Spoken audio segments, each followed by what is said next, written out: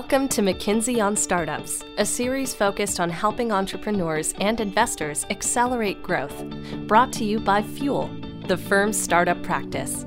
Each episode, McKinsey editor Daniel Eisenberg speaks with founders, investors, and industry experts to share the latest perspectives across borders and sectors. Hello and welcome to McKinsey on Startups. I'm Daniel Eisenberg. When it comes to startups raising capital these days, new records seem to be broken practically every quarter. But few digital sectors are booming as much as the business of money known as fintech. Globally, fintech raised more than $90 billion in funding in the first 3 quarters of this year, almost double the pace of 2020, with 42 new fintech unicorns minted in the third quarter alone. Helping fuel this massive growth is the widespread belief that nearly every company, whether technically a financial services provider or not, wants to be a fintech player to one degree or another. That is because, as Arik Shtilman, the co-founder and CEO of Israeli fintech unicorn Rapyd, says on today's episode, all sorts of companies understand that the way to monetize on the relationships that they have with their customers is through payments. Shtilman, a serial entrepreneur, founded the global fintech as a service platform provider to make it relatively easy and simple for any digital business to embed a wide array of financial services into their offerings. Prior to Rapyd, Arik founded IT Navigator, a cloud-based contact center and unified communications platform, which was acquired by Avaya in 2013. Thanks so much for joining us today, Arik. Tell us a little bit about Rapyd. What does the company do, and what's the problem you're trying to solve? So Rapyd is a fintech as a service platform, which is completely different from traditional payments companies. People keep asking me if we do payments. Yes, there is a payment service inside Rapyd, but we're not a payments company. We basically provide a white label infrastructure for fintech companies to build on top of us any type of solution that they might want in order to serve businesses or consumers. One of the services that exist in the platform is payment collection, but there are also additional capabilities like disbursement, custodian accounts, FX, compliance capabilities, card issuing, etc. So basically, you can think about us as a type of Amazon AWS for the fintech space, a white label infrastructure that enables other companies to build on top of us seamless financial applications. I've heard you talk about every company wants to be a fintech company. So it's really for anybody with a digital presence who's going to do any kind of commerce. Is that right? Yes. In today's world, almost every single company wants to become a fintech because companies understand that their way to monetize on the relationships that they have with their customers is through payments. And basically, our infrastructure enables these companies to start providing fintech or payments related solutions. You've spoken before about having ambitions in consolidating with the industry and expanding into new markets. Are there any new markets in particular that you think will have the most opportunity and or possibly be the most challenging to move into? We actually operate globally today. We have an operation in APAC, in Latin America, in the US, in Europe. We're super excited mainly for markets like Brazil, Mexico, Indonesia, Thailand, where you see a lot of adoption and growth of innovative fintech solutions and a lot of adoption of wallet-style applications that are basically changing the way people are using financial services. In terms of the variety of how people pay, it's actually much broader outside the U.S., whether it's wallets or other types of payments. Can you just talk briefly about how much that's evolving in other markets outside the U.S.? Yeah, the US is very card-centric market. Almost every single person has a debit card.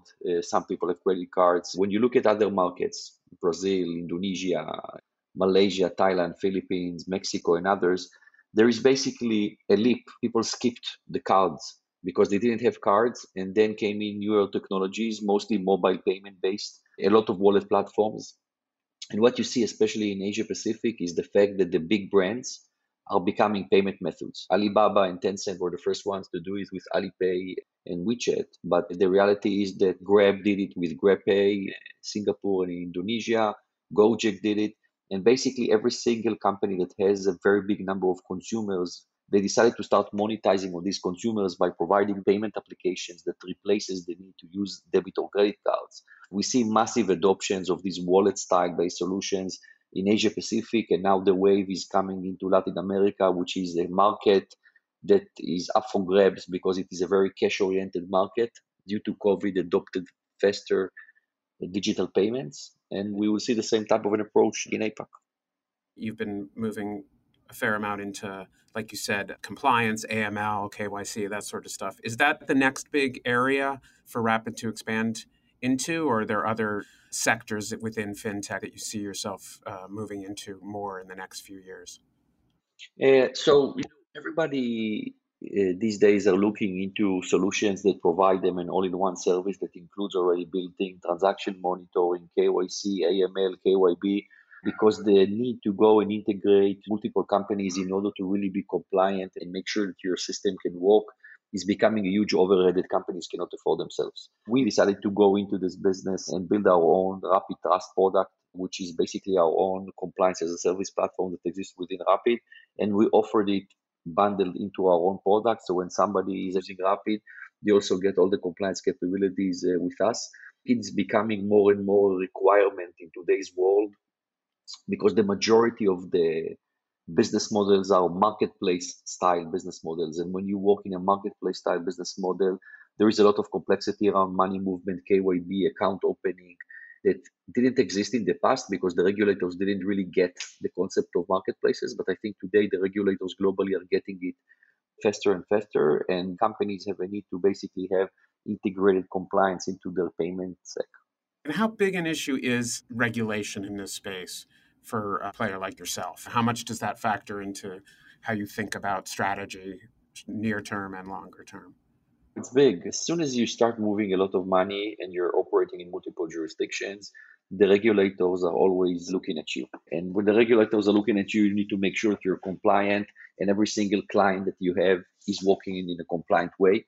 Now, there are two ways to do it, either by hoping that your clients are compliant or by having a very good tech stack that will make sure they're compliant. And we use option number two. We basically put our trust in our technology because otherwise, the smallest client that you have can come into the platform, create some kind of a technical foul, right, from a compliance perspective, and the regulator can shut you down, even if you have $1 billion business because $100,000 of a transaction and shouldn't go through, went through, you can basically risk your entire business. We put massive amount of effort into compliance and productizing compliance. We have dedicated the product and engineering teams that the only thing they do is compliance related tasks and automating them. And we're less believers in having huge compliance team and people that go through spreadsheets and paperwork, automating stuff and making sure that our technology stays up to date with the requirements of every single regulator that we work with on planet Earth. Speaking of regulation, you guys talk about your company being the world's largest local payments network. Can you talk a little bit about sort of that as a differentiator, how you're global, but everything has to be very local, whether it's the way payments work or regulation in each market and how distinct each market is and how much of a challenge that is to navigate? That's a huge challenge. Every single country has its own way of defining the rules and regulations. Every single country has its own payment rails these days and its own requirements. And basically, an e-commerce transaction in the US versus one in Singapore or in Indonesia or in Brazil will look completely differently from a compliance perspective. The payment methods that people use are also bringing into this blend a very complicated thing because if you're paying card, it's one thing. If you're paying cash, it's another thing. If you're paying with a wallet, it's another thing. So basically, the matrix that you have to run behind the scenes in your platform, if you have tech or inside the head of your compliance people, if you don't have technology, is so complicated these days that the capability to actually run a global platform like Rapid is becoming mission impossible on a daily basis unless your tech is really top class. And obviously the fintech space is huge these days, and there does seem to be an ever-expanding number of competitors as players expand across value chains. What do you think is the differentiator for Rapid versus some of the other fintech as a service players who have similar broad ambitions? How do you feel you can sustain that differentiation competitively? It really depends at the end of the day what the clients want to buy, right? And I will give you an example that, again, is not coming from payments, and then I will give you the payments or the fintech example. Let's start with an example of cloud computing. If somebody needs to host a server somewhere, then he has a zillion companies on planet Earth that can offer you hosting of servers, right? You have endless number of providers.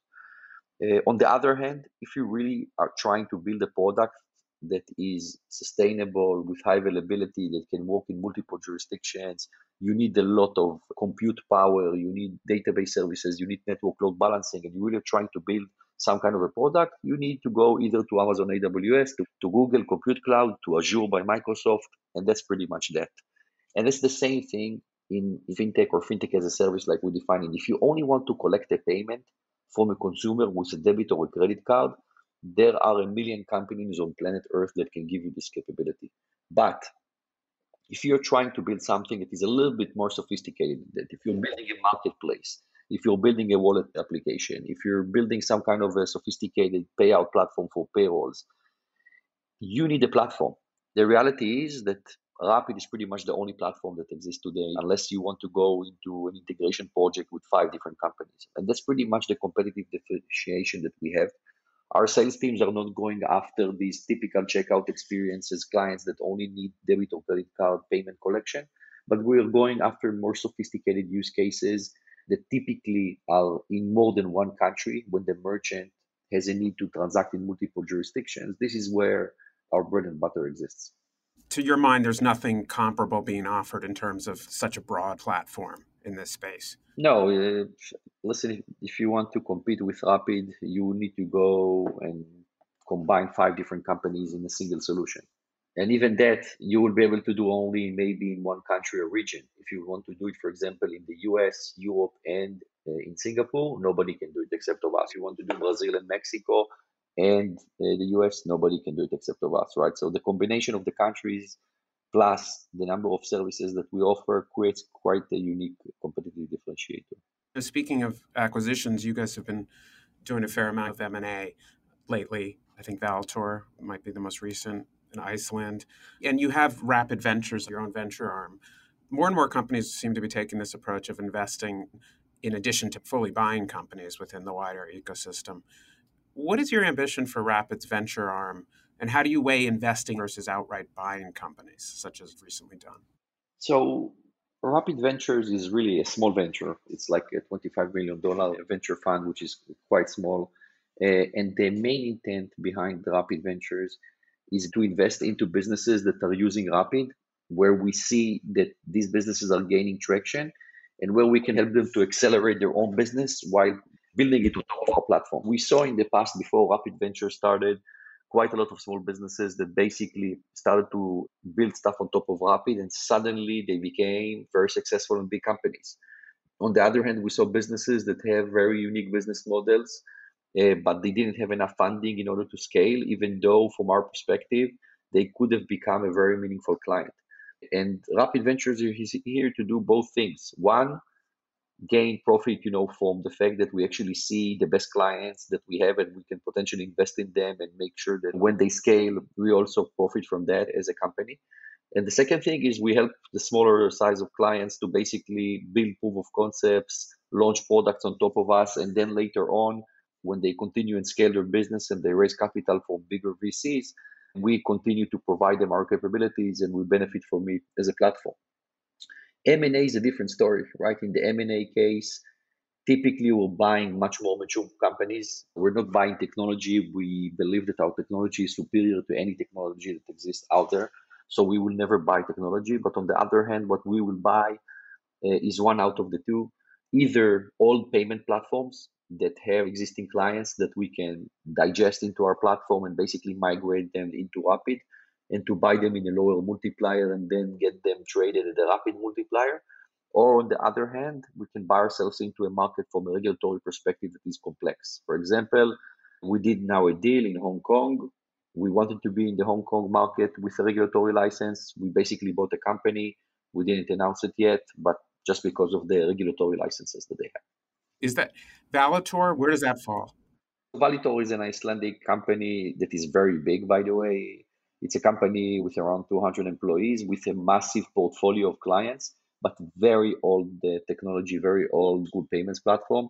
Our goal there is, again, post-closing, to migrate all the clients to the Rapid platform, and basically we bought them in a low multiplier, and later on they will be traded as a Rapid multiplier. You also have something called Rapid Accelerate, which sounds a little almost like, how do you view that arm? So the incubator is something else. At the current stage, the incubator is available only in Israel, in Tel Aviv. And this is where you see very, very early stage entrepreneurs before they actually have anything. We basically help them to build a business case and to create some kind of a prototype leveraging the Rapid platform. And later, these entrepreneurs can turn into a rapid venture investment, or we can assist them by connecting them to the VCs that we know extremely well. The goal, again, is to help very early stage companies to build products on top of the Rapid platform so Rapid can monetize on that from a revenue and volume perspective. Let's talk briefly about the background of Rapid and your past experiences that led you to founding it. You already successfully founded and sold a cloud company before. It's not totally clear the common thread between your previous company and Rapid, so I'm just wondering how you ended up in this space. By mistake. We came from a cloud computing company that was actually in the unified communication space, no clue about fintech payments, financial services at all. It was back in the hype days of Uber at the end of 2015. Everybody wanted to be the Uber of something. We decided to go into consumer payments with no clue about what we're doing, and we stumbled into every single problem that exists on planet Earth. From the fact that you need to get regulated, that you need to connect to somebody that will do acquiring, somebody to do issuing, somebody to hold funds in custody, somebody else to do FX. And basically, a year into this new company, we found ourselves in a massive integration project to 7 different companies, paying lawyers a lot of money to get regulated just in order to launch our consumer payments product in one country. We looked around and it didn't make any sense that it was 2017 back then that this is the heavy lifting that every single company on planet Earth needs to do in order to learn something in fintech.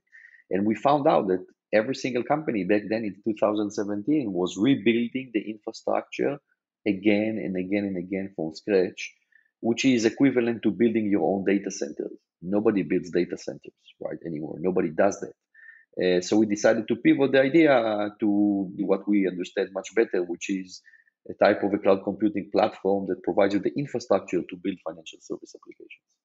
Totally by accident, you figured out this glaring need. Were you surprised that no one had tried to do what you realized you could start to do, a fully integrated platform?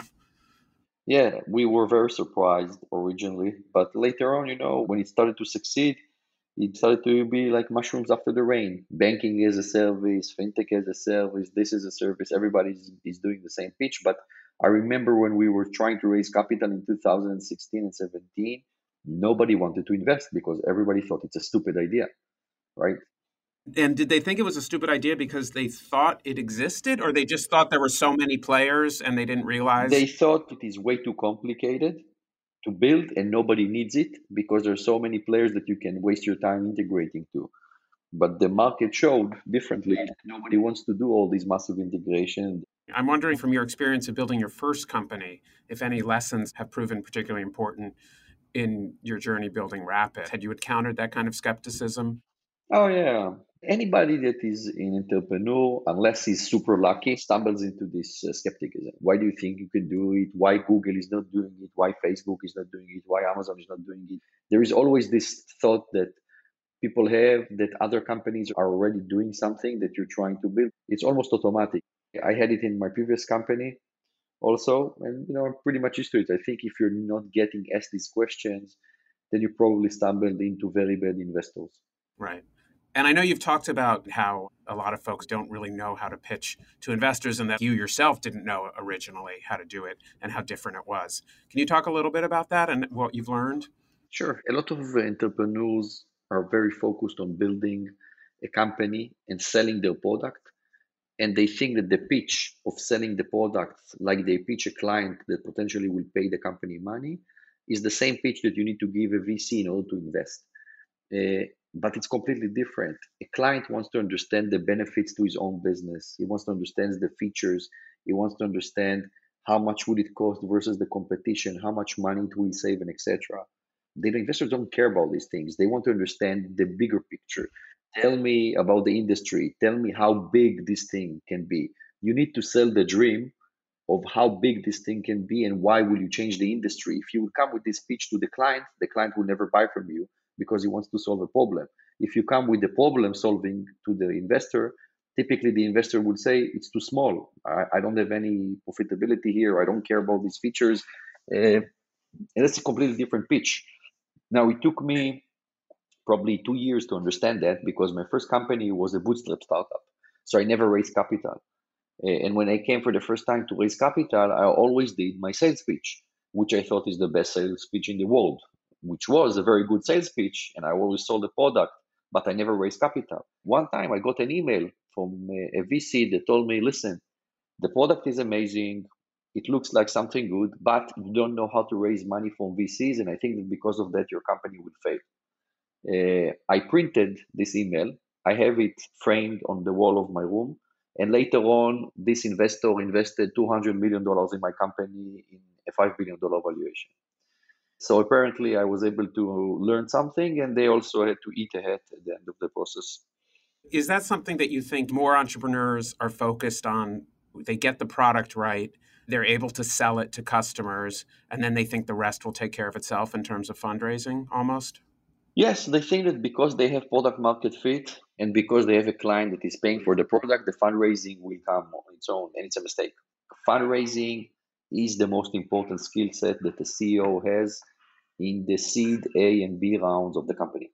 You spend 60 to 80% of your time fundraising. It's all the time, never ending fundraising process.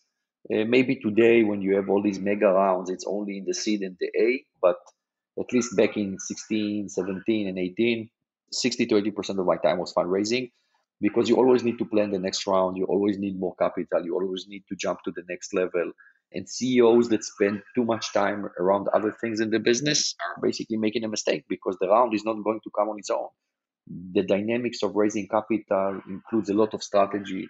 You need to understand who to talk to, how to pitch, which one of your existing investors can actually open the door for you and assist you in order to raise capital in a higher valuation. And there is a lot of chess games that are going on in parallel that you need to play in order to get to the result that you want. Yeah, definitely. Speaking with investors, VCs have said that one of the big mistakes entrepreneurs make is not thinking hard enough about the investors that they choose to work with. That's super important. And listen, if you take money from somebody that doesn't understand your business, it's going to end up very badly. Because at the end of the day, you want people that can understand challenges and maybe can give you some advice here and there. They're not going to run the company instead of you, but at least they will sit in the board meeting and you will not need to explain to them every single thing from scratch because they have some kind of a baseline. And then they might say, oh, I've seen company X do that, I've seen company Y do that.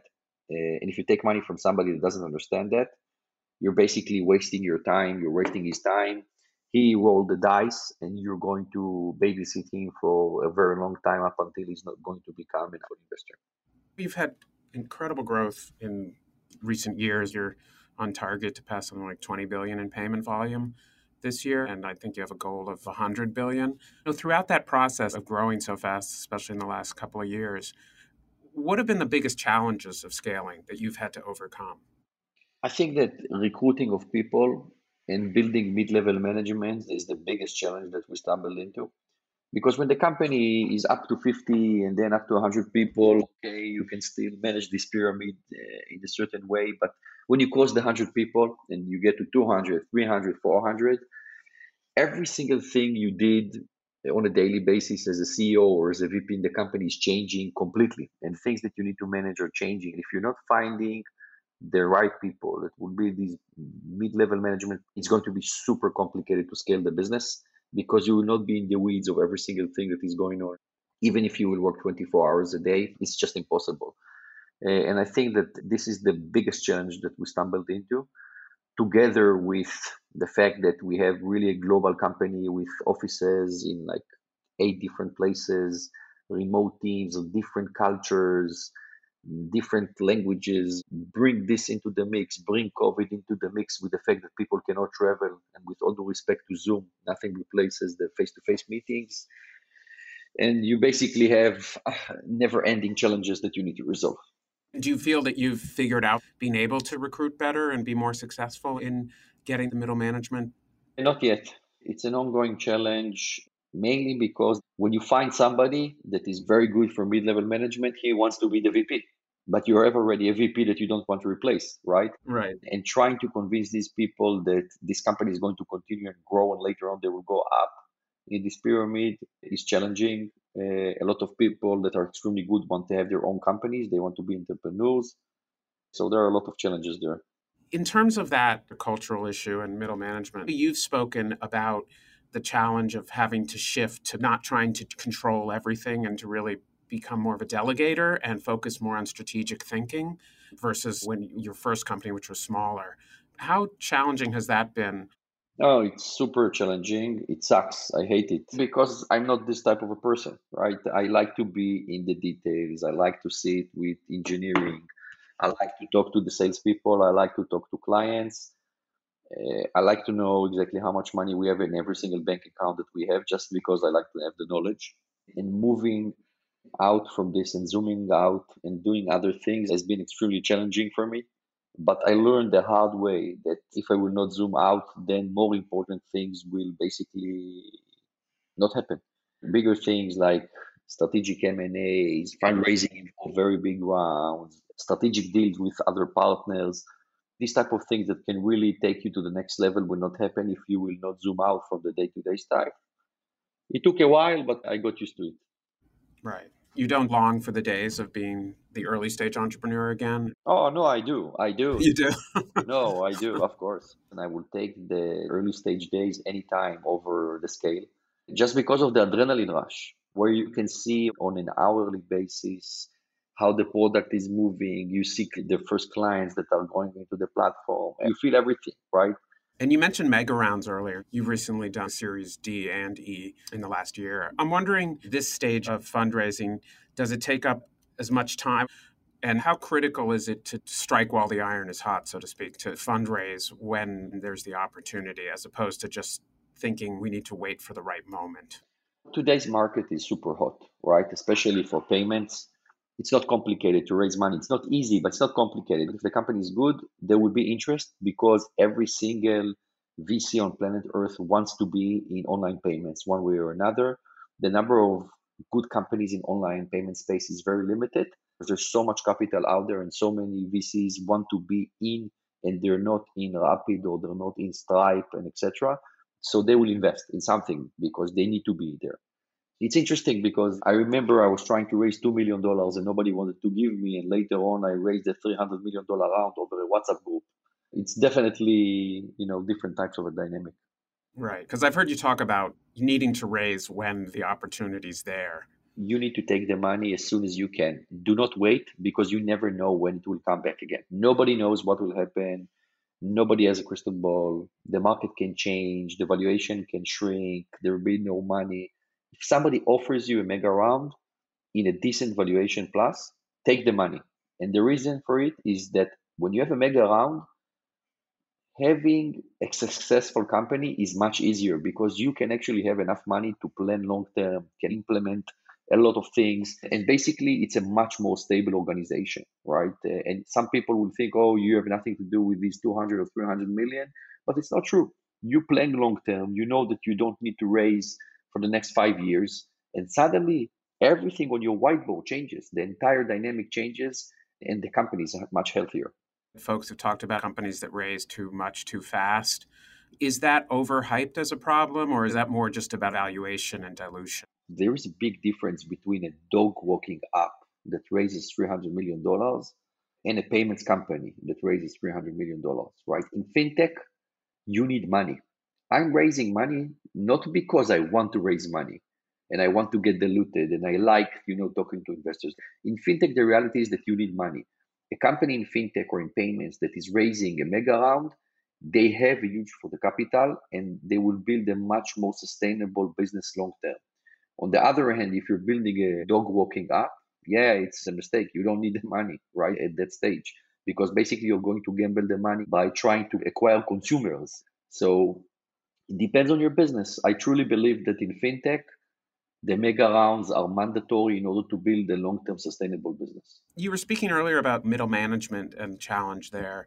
I'm wondering how you balance the importance of technology as a driver of your journey versus people and culture. Listen, at the end of the day, people is everything that a tech company has, right? Tech companies don't have lines of code. They have people that write the lines of code.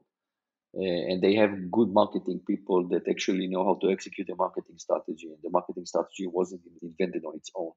So I think that building a very good team and keeping the team long term, at least on an average of 3 years per person, is a critical thing. And we're trying to basically keep our people happy and make sure they have amazing experience within the company in order to build an amazing experience for our own clients.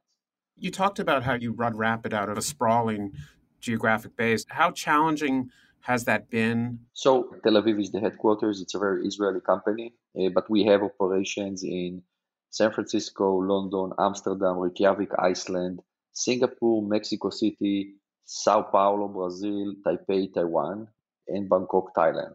Okay, so very diversified culture, a lot of time zones, a lot of different challenges, but the reality is that if you truly want to build a global product and a global platform, and you don't want to become a company that only serves the European Union market or only serves the US, you have to have offices in every single place because you want to be local as much as you can, but provide access to global clients. And without these local operations and without these local offices, you will never be able to be as local as you want.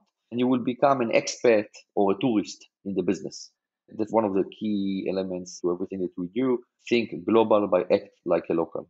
And so you really need to have an actual local presence as an office, because obviously there's been so much discussion about moving to a fully remote world, especially in tech, questioning how much office space companies need. But at a minimum, your feeling is that you need to have an actual physical presence in these key markets to be able to not just be a tourist. Yes, we're big believers in remote offices. We are not big believers, by the way, in distributed engineering and working from home engineering and stuff like that. On the contrary, our engineering is super concentrated in one place, actually two places now. But salespeople, support people, operations people should be distributed and as close as possible to the client. Right. Your engineering, is it mostly in Israel and then another location? Yeah, it's 75% of it or 80% almost is in Israel. And the second location is actually Iceland because of an acquisition that we did. So in terms of the folks actually doing the engineering, writing the code, you're a big believer in concentration and collaboration. I believe that the conversation that doesn't include a whiteboard doesn't exist. Our entire office, by the way, is built around whiteboards. Like everywhere you walk, you see whiteboards because the conversation has to be around the whiteboard because otherwise nothing will happen. I can tell you that what people can achieve in a face-to-face meeting in product and engineering in an hour is something that would take them 5 days over Zoom. Just because they don't get each other, they're distracted, they don't have the whiteboard, and in the end, that's the difference. It's an hour versus 5 days. Right. The virtual whiteboard doesn't cut it. No.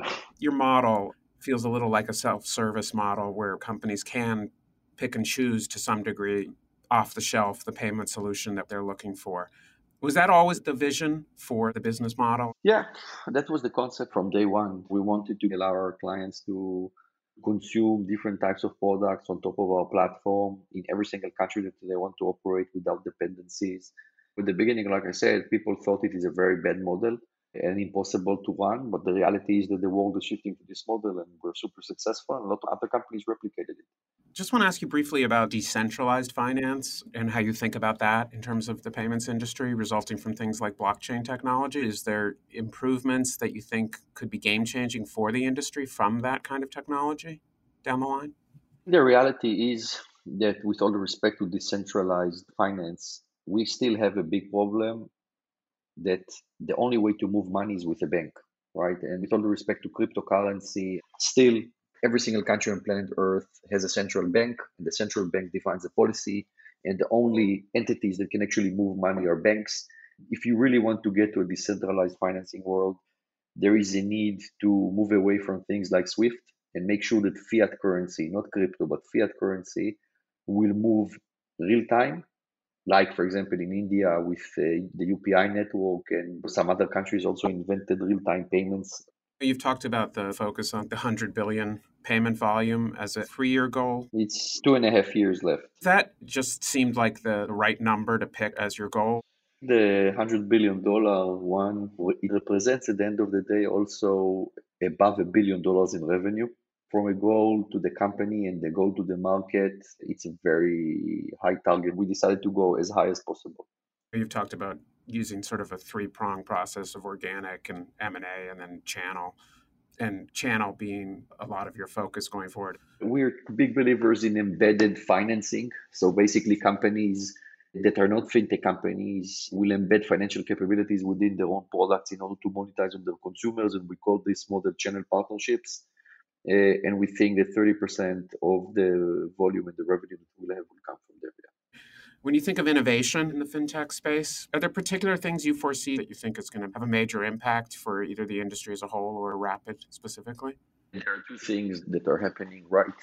One is seamless payments and the fact that everybody's trying to make the payments look like when you pay when you do use Uber, where you basically don't know that you even paid, right? You just call the cab, you walk out, and basically you get charged.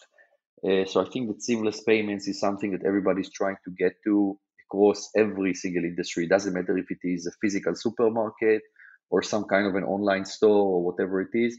And I think there is going to be quite a lot of changes there from a technological perspective, especially related to security, tokenization, and leveraging mobile and desktop devices.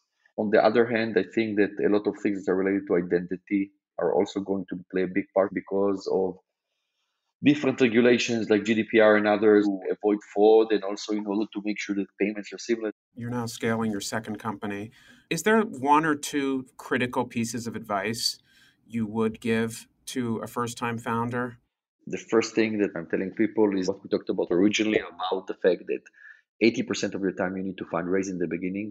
And the fact that the pitch of fundraising is completely different than selling the product. This is the mistake that I see again and again from first-time entrepreneurs. They just don't understand the concept of fundraising. And this is why a lot of times they get bad valuations and bad deals in the first rounds, not because the company was too early or whatever, just because they didn't know how to play this game. Well, listen, I want to thank you so much, Ari, for joining us. Really appreciate it.